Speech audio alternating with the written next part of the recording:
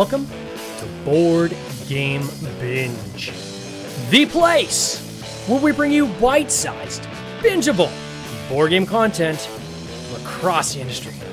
I'm your host, James Staley, and in this episode, we're going to chat about my campaign that I just recently launched called Cities of Venus.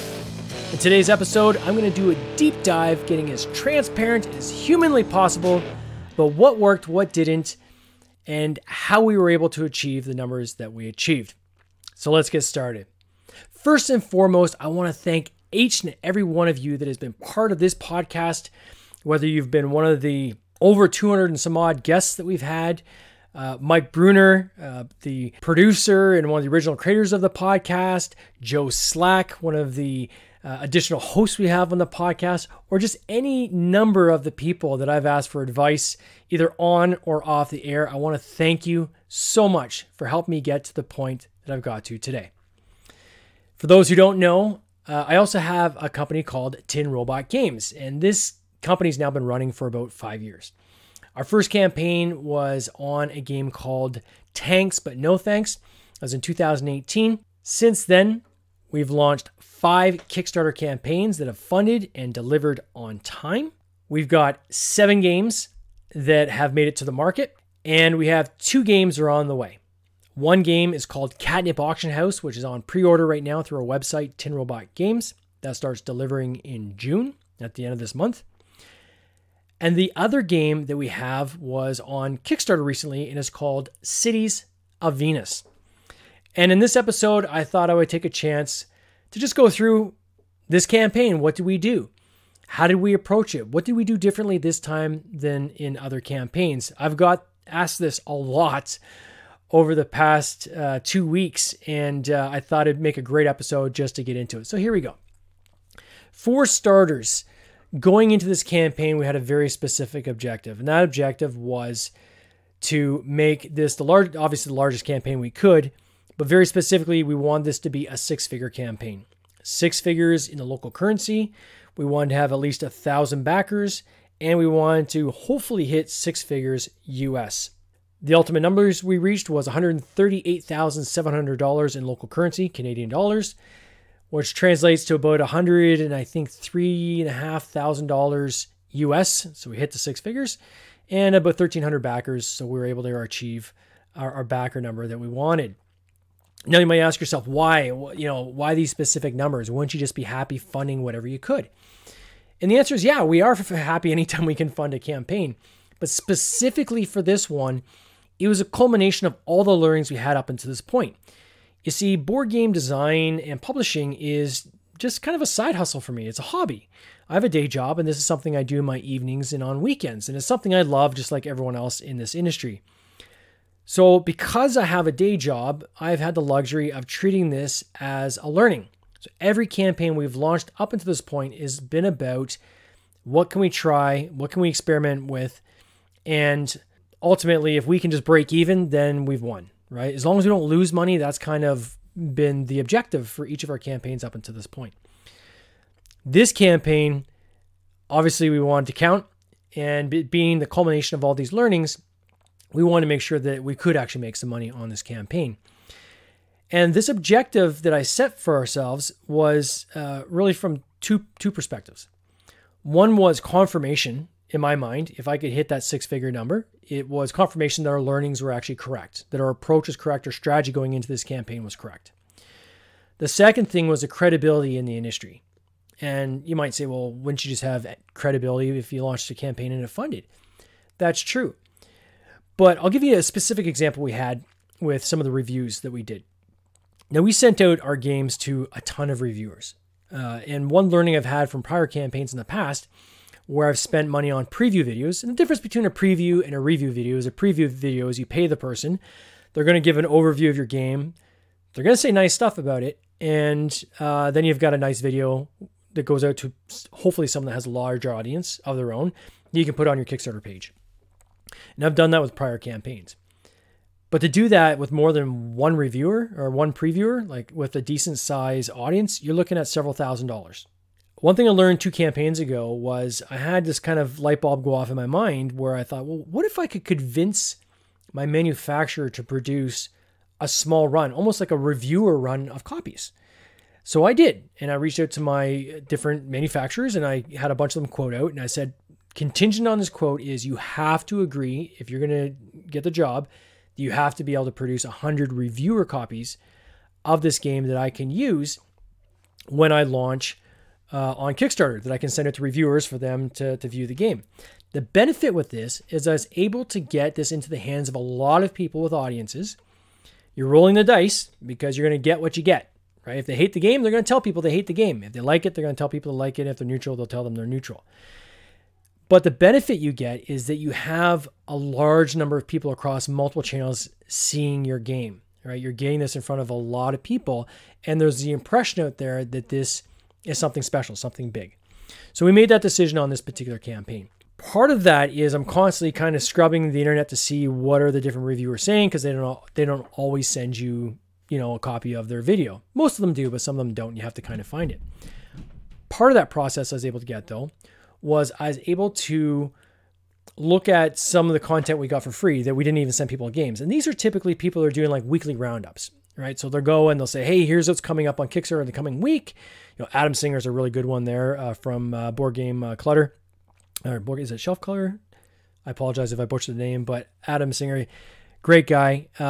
He's proactive. He says to people, hey, I'm doing a Kickstarter roundup this coming week. If you have a game, send me some details so I actually understand what the game is about. I'll talk about it as part of my weekly roundup. I'm not going to review it. I'm not going to say it's great or anything like that. I'm just going to give kind of the facts of the game. And there's several content creators that do this. One of them was actually Dice Tower, and I can't remember the name of the third one that did this weekly roundup. And my challenge I had was that two of them, and specifically the one with that did Dice Tower I was used as an example, very, very honored to be covered, right? So the fact that they actually covered my game was amazing, and they're very complimentary of how it looked on the page. And they thought, wow, this looks really interesting. And they had some fun in there laughing and telling some jokes, which is really cool. But then at the end, Tom Vassell says, okay, well, let me see what else these guys have done. So he clicks on your profile name and you can see your prior campaigns. And he looked at my last 5 campaigns and then he's like, oh, well, these guys have done smaller campaigns. I see Nutty Squirrels, the Oakwood Forest. I see Hamsters versus Hippos. I don't see any Euros here. I don't see any sci-fi. And none of these campaigns were large. I think the largest one we had was $38,500 on Nutty Squirrels. So they look at it and they say, ooh, could this be a risk? And they usually use those words. They'll say, well, this might be a risk. I don't know. It's kind of buyer beware. Do your, they don't crap on it, but they'll say, do your investigation. But had they clicked on that button and seen a 6-figure campaign and seen a Euro that we launched and so forth, then there's that little bit of credibility that when I'm doing campaigns going forward and they continue to do these weekly roundups and so forth, they can say, oh, okay, Tinrobe, I think I've heard of these guys. Oh, I've seen these guys. They have done a larger campaign. It looks like they delivered. It looks like their backers are happy. This one looks like it's probably a safe bet if you're going to back it. So that was kind of part of the objectives going in. Next, we wanted to make sure it was a game that was suited for Kickstarter. So there's a couple things that have to be right for Kickstarter. One, the fact that we had a Euro going in, we knew was best set up to be successful. Typically, games like Euros will do better. Games with minis and things like that will often do better on Kickstarter than, say, like a gateway game or like a card game and things like that. Your cost per acquisition with your consumers is about $17 US a person per pledge. So if you have a game that's only $25 and your $17 acquisition cost, you are losing a boatload of money if you're advertising, getting people into that campaign. So we knew that we had to be at a higher price point with this game. So we put together the most premium game we could.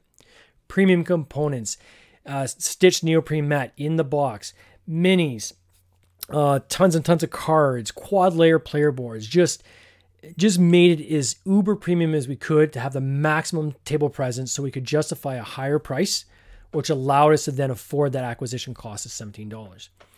Once we were in the position to be able to afford the acquisition cost for the consumer, then you start setting your ads and building news around your game.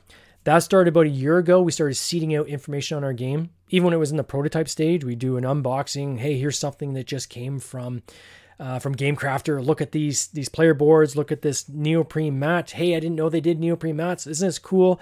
Those kind of videos do very, very well in any kind of content creation. People love to kind of see the process.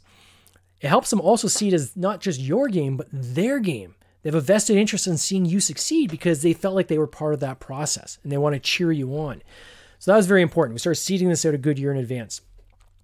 In November of this year, I also started doing some pre-ads.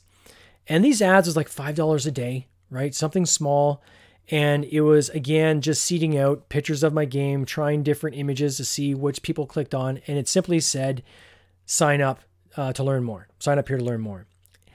And when choosing ads, there's so many different places you can do ads. You can do ads on banner ads. You can do Google ads. You can do TikTok ads. It seems to be, from my experience and others I've talked to in the industry, again, you're going to have some people who might disagree with this, that meta ads seem to perform the best for Kickstarter campaigns specifically. And some of the advice I have from some of my colleagues in the industry was, and one specifically I'll call it, is actually Tanner Yarrow from Yarrow Studios. He recently did Flip Die. He has a lot of innovations he's brought to the industry. Very, very smart guy. He's done very large campaigns. And he said, James, you got to get phone numbers. If you can get phone numbers, your conversion on those is going to be higher than even if you have an email. So in setting up the meta ads, I had put in signups, right? So lead generation, saying, okay, to learn more, give us your email, give us your phone number. Some people complained, said, there's no way in heck I'm going to give you my phone number. Why can't I just give you your email? Well, the reason I did that is that there's a lot of bots that will just auto sign up to email lists. And to get the best quality signups I could, I felt that if I also asked for the phone number, not only would I have that so I could text blast these people later on, but that I'd also have a stickier kind of lead. It'd be a higher quality lead. Somebody give them both those things, and a bot's not going to give both those things to me that I know of. The other thing that I found was, instead of doing a splash page, and you'll hear a lot of people in the industry saying, no, send your contacts and your ads to a splash page and have them sign up there because it'll be a higher quality lead. That is true. But I also find that when I'm asking for these phone numbers and these emails in the same kind of form through Meta, it's less clicks through to get that information. And for me, the quantity outweighed maybe any kind of quality degradation I would have gone by going with a splash page process instead. So I did that. The next thing I did was I wanted to make sure that I had the right marketing company help me with this. Now, up until really this year, pretty much every marketing company you work with, you're either hiring a company on retainer to help you with pre-marketing ads, but then those ads may or may not carry through during your campaign, or they'll help you with some of your campaign ads. Crowdfunding Nerds is a great example of that. Andrew Lowen, very smart guys. Quite frankly, if you want to do some math on your game and find out what it could fund at, go to their website, Crowdfunding Nerds. They got a great template you can fill out there, and it'll give you an idea on what the zone should be for your funding. GelUp is another great one in the industry that generates a lot of revenue. I went with BackerKit for a couple of reasons. One was that BackerKit now is running a beta where they'll do your pre-marketing ads as well. The benefit to them is they can track that person all the way through to the pledge. So if they're doing your pledge manager and they're doing your in-campaign ads, they can better track who they brought in versus you brought in on your own. Likewise, they fund up front. So they'll put their cash in to run those ads within reason. And if they know that you have a good chance of funding, they'll do this and they'll agree to work with you. And then you pay them at the end of the campaign out of your Kickstarter funding. That takes an immense upfront burden off of you to put your focus in other things, like other ways you're building your audience, upgrades and things you're going to do, paying somebody to help you with design of your page and so forth. So for me, BackerKit was the group I went with. I had experience with them on Nutty Squirrels, the Oakwood Forest. They did a good job there. And for me, I felt that they could do a great job on this one. And, Chandler Copenhaver has been a good ally over the past number of years. Even when I'm not using BackerKit, he's been giving great advice just as a buddy. And they're a smart group of people, and I really, really appreciated working with them. So they were who I used on this campaign. They started their pre-marketing ads about a month before the campaign launched. In concert with that, I was doing video ads, again, through Meta Lead Gen. And my ads, I would do video using my cell phone. So I did a kind of tabletop pan over the table, kind of finishing up on the game box. Put it into CapCut on my cell phone, edit it together with some overlays, and then I uploaded that into Meta and ran my ads on those videos. And those videos performed very, very well. I think I had one person complain saying, hey, this would be a great ad if it wasn't filmed on a cell phone. Okay, but in some cases I had an acquisition cost of less than $1 a lead, which is just a very, very low number for a lead in the industry. And I was getting that for a good month, which was amazing. So that was something I did there. The other thing I did is I tried to save pennies wherever I could. And one of the big things that I had done was it kind of, again, I would use Yarrow Studios as an example of this, is if you look at his campaigns, he's done several campaigns that have funded over $1 million. And in those campaigns, the campaign video was just him doing skits with his friends, and kind of thematically tied into the game. One, he's like dressed as a minotaur and things like this. And, you can spend a lot of money doing a really slick video for your campaign. And certainly the temptation with a sci-fi game like this was to do that. But because I had these preview copies made, I had an actual copy of the game. So to me, I was thinking, wow, I could either pay, and you're looking at probably $5,000 for a really good, animated video for your Kickstarter campaign, or I could take the physical copy I've actually had made and shoot that. Right? I have the actual game. Why do I need to CGI it? I actually have it physically here. People can see what they're going to get. So I did, and I'll give a shout out to Analog Game Studios, Richard McCrae. He gave me a good hint on an animator he was using that was very cost effective to do like little 30-second clips. Use them a lot for doing the GIFs on the page and so forth. And I reached out to them and I had them create kind of the launch video of just a rocket taking off from Earth and then showing the canister getting to Venus and then the canister coming through the clouds. The whole sequence, I think, was like 15 seconds. And then from there, I clip into all my pan shots with my cell phone of the table and then my voiceover. I just use my own voice. And again, I use GarageBand and I use iMovie for my video clips. This is not super sophisticated software, but I create all that in there. That saved me thousands of dollars that I was able to, again, put into ad generation and things like that. One thing that you'll find in the math, and again, Crowdfunding Nerds, great podcast, and they talk a lot about this, is that the math is the math. And the math is very straightforward on campaigns, right? You're going to have, and I'll show this for people who are listening, I'll describe what we have here, but there's a website called kicktrack.com, so TRAQ. You can see any campaign that's ever been run on Kickstarter in this website. And I'm showing right now the Cities of Venus one. And what you can see is that there's a huge funding kind of on the first day. And then you've got kind of this bowl shape. And then in the last 72 hours, you see it swing back up. And here's the reality. Every campaign follows this pattern. Every single one. The only time you see mid-campaign bumps is if someone goes to like a convention and they're soliciting pledges at like a convention, or they've artificially pumped in funds because they realize they're probably not going to make it and to get themselves over the goal line. There's nothing wrong with that. I did that on my first campaign. We chose a funding goal that was too high. We'd already raised the funds we needed, quite frankly, to make the game. And we just pumped our own cash in to get us over the gold line and took that as a learning. But that's when you see kind of a campaign kind of spike in the middle of the campaign. Every other campaign, the weeks crawl along in between kind of the first 72 hours and the last 72 hours. And people are constantly jumping ship. Almost like you got like a virus on the ship and people are kind of jumping overboard into the water because they don't want to get sick. You see the same thing in campaigns. You have people coming in and then you get 2 come in and 1 jump out. That's the kind of thing that will happen during your mid-campaign. So don't spend a lot of money in the mid-campaign. And that's one thing we didn't want to do, was spend a lot of money in the mid-campaign. So we had to set our strategy going in. So what was the strategy? So one is knowing that the math is the math. Your first day dictates fairly accurately how you're probably going to finish your campaign. And the math typically goes roughly 40 to 50% of your first day of pledges is what you're going to do in your last 72 hours. And in between, you're going to kind of crawl along. So I created some projection models based on that data. And then the goal was to try to get that day one pledge as high as we possibly can. So then again, trigger those algorithms. So then we could predict how the campaign is going to end. And what I did for that was we set a day one incentive. And I've seen different incentives across different campaigns. I know Inside Up Games, one of their favorite ones they do is if you back on the first day, you get your name inside the box. Yeah, that's pretty cool. For this campaign, it was a big campaign. So we did a mini first player marker. And the mini was actually a sculpt of like the arm from the city, a holding bag, grabbing a canister. And that's kind of the first player marker to go around the table. So we didn't want that someone got this and no one else could get it. So you could still buy this as an add-on for $10. But if you backed us in the first day, and we kind of call that the first 72 hours, because with the way emails and timelines and things kind of spread out, we had that for 72 hours. But if you back in the first 72 hours, you got that for free. The reason we did that was spike that day one as big as you could. And secondly, is to make those pledges as sticky as possible. Now, what I mean by sticky is you want those pledges to stay, right? As I said earlier, people come and go in your campaign throughout the campaign. You'll see the same person jump in and out 3-4 times sometimes.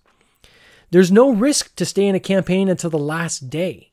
You can jump out the last day. So people will jump out, kind of like window shop over a couple weeks of what's coming on Kickstarter, and sometimes they'll jump back in. That impacts your algorithm. So you need to get that number as big as possible at the beginning. So I wanted to make those pledges sticky by making a kind of a fear of missing out, so a bit of a FOMO. If I don't back now, I'm going to miss this first player free marker. If I have backed in day one, I'm a little bit hesitant to jump out now, because if I do, I'm going to lose my place with that first player marker. Right? So that's first and foremost what we did. The second thing that we did was, rather than doing stretch goals, which I think had their place 5-6 years ago. Like, I think back then, legitimately, as people funded more, they could start doing more things. But it has changed in this industry, in my opinion, to be more of just something to keep the conversation going. And it looks something like this. You have your game designed, you have all the costing, everything worked out. You plan on making it premium, having spot UV varnish on the cover, inside lid printing. You're planning on doing, different types of things, thicker cards, linen finish. You're planning on doing all this anyways. But you strip that out of your campaign and you put in a stretch goal. Hey, if we hit $20,000, we're going to linen finish those cards. If we hit $40,000, we're going to spot UV the box. If we hit $60,000, we're going to, inside print inside the box.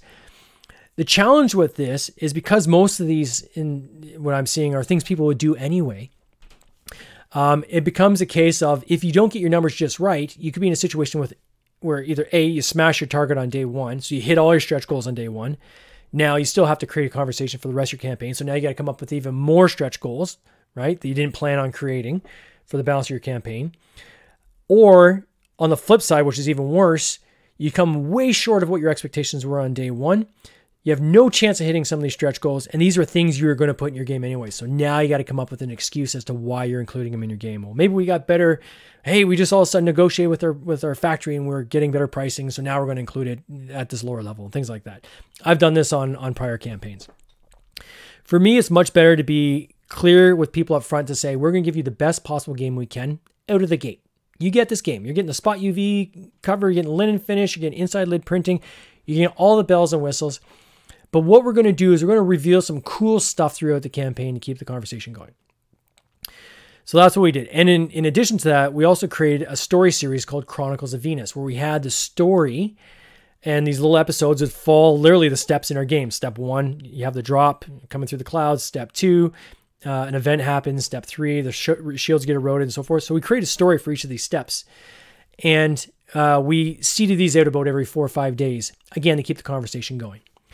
The second thing we did was the big reveal was once a week, specifically on Tuesdays, because that's the day most people launch their campaigns. That's when most of the traffic comes in on a campaign. That's the one day that's the hot day of the week. So to get as much eyeballs back on our campaign as possible, we do a big reveal on that same day. A, gave us an excuse to e-blast everybody, say, hey, there's something else we've just announced. And secondly, people who are window shopping see some new news that have happened on that campaign. So we did that. Some of the feedback we had was, like, one of the big reveals we had was solo mode. So the first one we did on the first Tuesday was, we're going to do a solo mode of this game. We had a draft in place. It wasn't finalized yet. We've actually contracted Joe Slack, who's the other host on this podcast, who's done a lot of solo mode games. He's a prolific game designer. He's putting the final touches on our solo mode. And but we held back announcing that. And even people are saying, are you guys doing a solo mode or not? What's going on? If you did a solo mode, I would back today. These are the kind of things we'd hear. And it took everything in me possible not to just put the announcement out and say, hey guys, day 2, we're doing a solo mode. We're going to do, ink wash minis. We're going to do all these different things. I had to be disciplined and say, no, we're going to reveal these once a week on Tuesday, because that's going to drive traffic and it's going to give us a bump. And the first one was very deliberate, because we knew solo mode is so big that we could then start hitting Facebook groups and different groups and channels where people actually follow solo mode games and solo mode play and say, hey, check out our campaign. We've just launched a solo mode. We actually did see a nice little bump on that first Tuesday. And that was enough for us to take the math going into our campaign, which is based on your email list and getting that email list up as big as you can. And, for our campaign, we got up to 6,000 emails going in. We had, I think, 2,300 people who signed up for the notify me on launch button. So in combination, you can count on about 10% of that total audience to convert into backers. And I think according to crowdfunding nerds, their math says that for every 6 backers you bring in, Kickstarter will bring in another 4 organically. So you run that math. I knew I was going to be at about $105,000 campaign going in.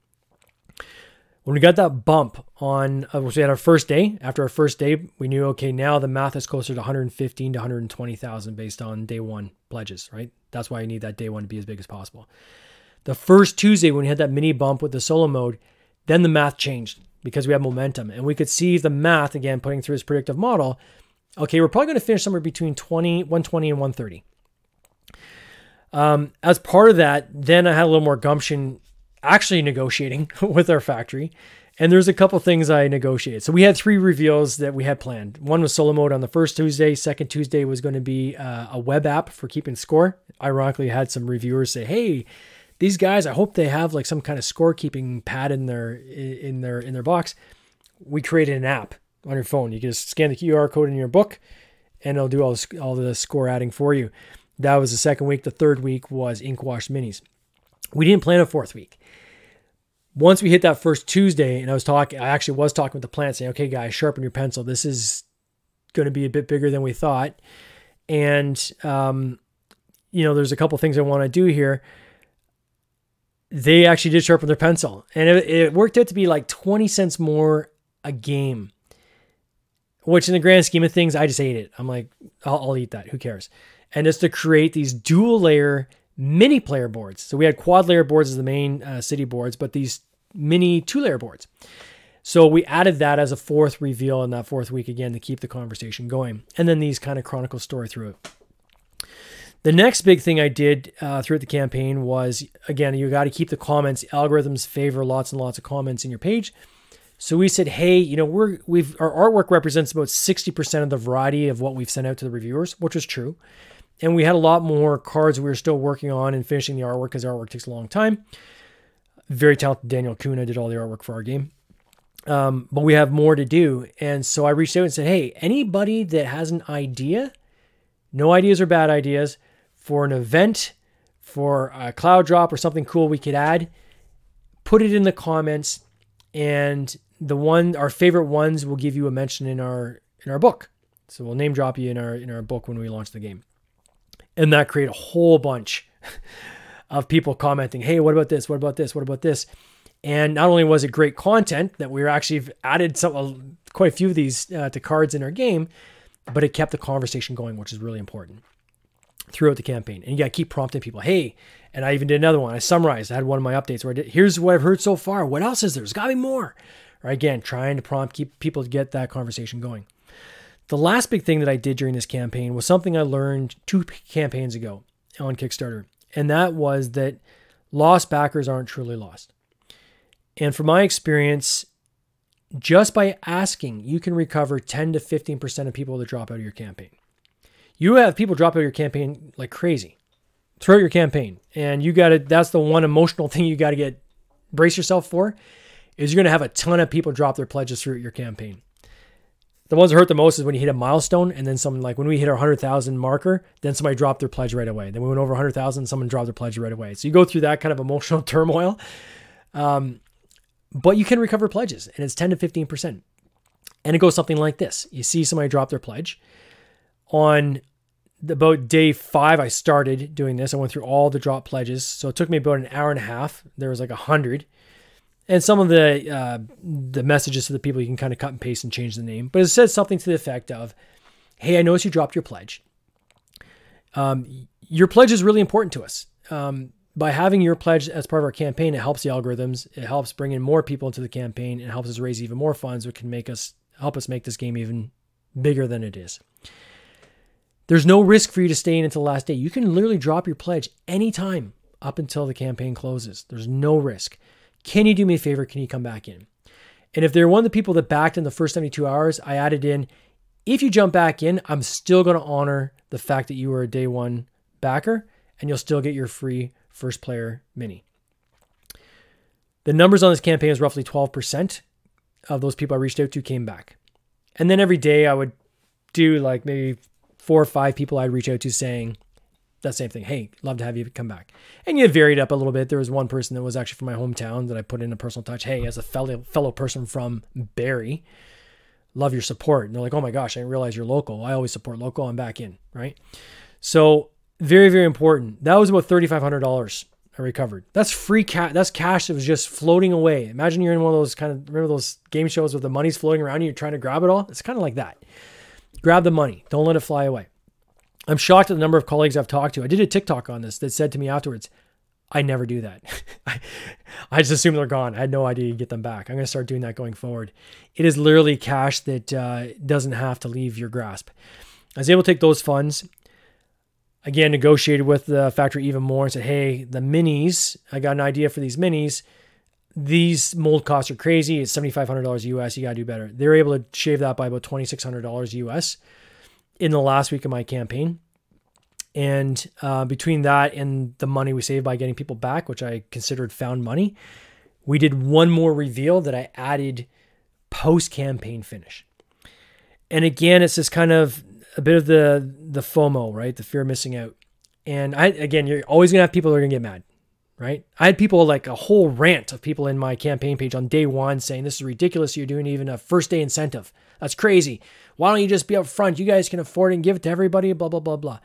Then you have the flip side. You have people saying, where's my stretch goals? I don't see any stretch goals. Like, you're not going to make everybody happy, and you have to accept that. And you just have to be as polite and thankful as possible and just try to get through it. And so although I had a couple people push back on this, when I had 48 hours left, I said, there's one more big reveal that's coming, and it's after the campaign closes, and it's only for people that backed a full copy of the game. So why would I do this? It certainly wasn't to make people upset. But I knew there was a number of people that had pledged $1, and there was no risk for them to wait until the pledge manager came out in a couple months and up their pledge at that point to a full copy. There's zero risk to do that, right? They're already in for $1. They're holding their place in the pledge manager. But by saying, if you up it to a full pledge before the campaign ends, you're going to get this big reveal. And some people are mad or saying, well, what's the reveal? I want to know. If you're not in at this point, there's nothing I would say is going to bring you in anyways. But if you're on the fence, this could be enough to push you up. And we had a number of people actually say, okay, I'm going to increase my pledge. So I did that in the last 48 hours, and that pushed some people over the line to finalize their pledge. The big reveal we ended up doing was in a post-campaign. And again, I was still running through the numbers on this, so I wasn't even fully sure I could even do it till literally 2 days after we closed the campaign. But we're giving the free mini to everybody. And I had some people advise me not to do that for a couple of reasons. One, there's 300 and some odd people who paid for the mini. And those people are going to get that money back in the form of a credit towards shipping, right? So they paid for it. You're still going to get the mini, but you're not going to have to pay for it. You get that $10 back as part of a credit in the pledge manager. That was like $3,500 of profit gone in order to do that. The second group of people I was worried about was the people that backed in the first 72 hours to get that first player mini, the ones where I had to kind of make their pledge sticky. I didn't want people in that group to say, okay, well, next campaign James does, I know that first day incentive, he's just going to give to everybody anyway, so I'm not going to lock my pledge down the first day. So I need to still honor them and give them something that rewarded them for being there at the beginning and committing. So what we came up with is these cool, like classic kind of pilot wings you get, like when you go to space or whatever, you get your pilot wings. So we've got a set of zinc alloy wings. We call them the Cities of Venus presidential wings, and it's got the Cities of Venus logo kind of etched into it, like it's kind of raised, and it's got like an enamel coating. It looks super cool. We're going to have this as an add-on in our pledge manager, but everybody who backed in the first 72 hours gets it for free. Okay, so they get the mini for free and they get that for free. The feedback so far from people And that announcement we sent out was that they're very happy and they felt that we handled that very well. And they're very pleased with how it's been handled and the outcome. So I'm glad we're able to do that. But again, it was an example of what I try to do in our campaigns is anywhere I can give back value. Don't try to lose money for the sake of losing money. That's not the point I'm trying to make here. But if you've gone beyond what you thought you would do, which we did, right? It's okay to invest some of that back into the people that were there for you and supported you, because the next campaign, they're going to remember that and they're going to be like, oh yeah, Tin Robot Games, those are the guys that did that super cool game with uber premium components, kept throwing stuff at us without asking for, more investment and things like that. Always delivered on time. In fact, our goal is to deliver this in the summer of 2024. So 1 year from now, I think we can do it. That'll probably be 3 months early. That's my goal. Again, I have till October that year, so I want to have the hedge in there of extra time. But I'm going to do everything I can in my power to deliver early. I got a buddy who always says, no one remembers an early campaign, but they always remember a late campaign, right? So I never want to be the guy at the late campaign. We haven't been late yet, and we want to keep that track record. So those are the key learnings. That's basically our campaign, kind of start to finish. When I'm interviewing guests on this podcast, I always ask them kind of what's next, what's coming up. And I'm going to tell you what's next for Tin Robot Games. But before I do that, what I want to say is that the support of all these backers on these Kickstarter campaigns that we've done has helped fund this podcast. We could not do this podcast without that funding. We don't ask for any kind of advertising dollars. Guests never have to pay to be on our podcast. This is free to any content creators. Anybody has anything to do with board games that we've had on this podcast, if you've been following, there's been a lot of people. They've been generous with their time. That's all I look for as payment, is just give me your time. Give me 40 minutes of your time, and we're going to talk on air live. But it's still costly to put this up. So things like this Kickstarter campaign helps fund it. Okay, so what's next for Tin Robot Games? As a company, my goal is to continue to grow and become a publisher that is launching multiple games per year. And our path for the next 2 years is mapped out. And it could change. There could be some slight, adjustments, moving things forward, swapping things around. But as it stands today, our plan is to launch Tanks But No Thanks 2nd edition this fall. That was the first game we ever launched. There's been a ton of learnings, not only on Kickstarter and building audiences and so forth over the past 5 years, but also on how to make a game, how to design a game, how to make it look good. And while that game is probably the most played game that we have in our portfolio, is literally produced 30 years ago, there's been a lot of things we could change to make it look nicer on the table, right? And improve the functionality. And if I knew what I know now, when I launched it, I would have launched that game very differently. And we're going to launch the game differently based on our current knowledge. So that's going to come out this fall. It's got everything like a reversible board. So the map is different, whether it's a 3-player or 4-player. There's going to be a solo mode, autonomous deck, hedgehogs instead of the barriers. The card artwork's changing, board art, everything's changing to just make it look super cool. It's a really fun game. It's sold out worldwide. Our first edition, it is the most popular title we have. And I think it's going to fare very well. So we're going to launch that this fall. In the spring of next year, the intent right now is to do Nutty Squirrels of the Oakwood Forest 2nd edition, Burrows. That game will be our current Nutty Squirrels of the Oakwood Forest game, but we're going to include a tree that'll be in the center to build up kind of like Everdale does with their game. And then we'll have burrows that you can go through and navigate as well for some additional cool powers. In the summer of next year, the intent is to do a small box campaign. So as I was saying earlier, your acquisition cost is about $17 a person for Kickstarter. If you have a game that you're selling for $25, you can't afford to do a Kickstarter campaign on that. You're going to lose money. But if you can do multiple small games in the same campaign where people can kind of add what they want a la carte, that is a case where you can actually get the overall pledge value up to the point closer to $100 mark, which makes sense to do a campaign and pay for the acquisition cost. So in that game, the plan right now would be, we'll have planting evidence. We'll have catnip auction house. We're going to have a Queen of Scots. We intend to have, drawing blanks here, hamsters versus hippos, small box edition. Time Splicers, which is another game I'm working on right now. Cuts, which is a hair salon game. And there's one other one we might add depending on where it is in the development cycle. So probably about 6 small box games will be available in that campaign, where obviously the more you add to your pledge, the bigger the savings will be. So that'll be in the summertime. And then that'll lead us into the fall of 2024, which by that point we've already shipped Cities of Venus. And then the follow-up to Cities of Venus, which is Survivors of Venus, will be our next big campaign that we're going to launch in that world. And we're super excited about it. The game's already designed. We've already created the sequel. We've got a prequel actually called Architects of Venus, which is a roll and write designed by Stephen Hill. That game, we're trying to find out where we're going to slot that in. Either is it going to be part of the Survivors of Venus campaign as a physical add-on, or maybe what we do is we do like a print and play sometime between now and then to keep people excited about the Cities of Venus world. But ultimately, that's kind of the plan we've got mapped out coming for Tin Robot Games. Again, I want to thank you so much for being part of this journey with us. Thank you for being part of this podcast. It brings me so much joy every single day. I absolutely love this hobby. I love this community. Everyone is so loving and giving. And if any of you are at Origins, please stop by the Bridge Distribution booth on the Friday and say hello. All the best to you and your families this coming year. Take care. Cheers.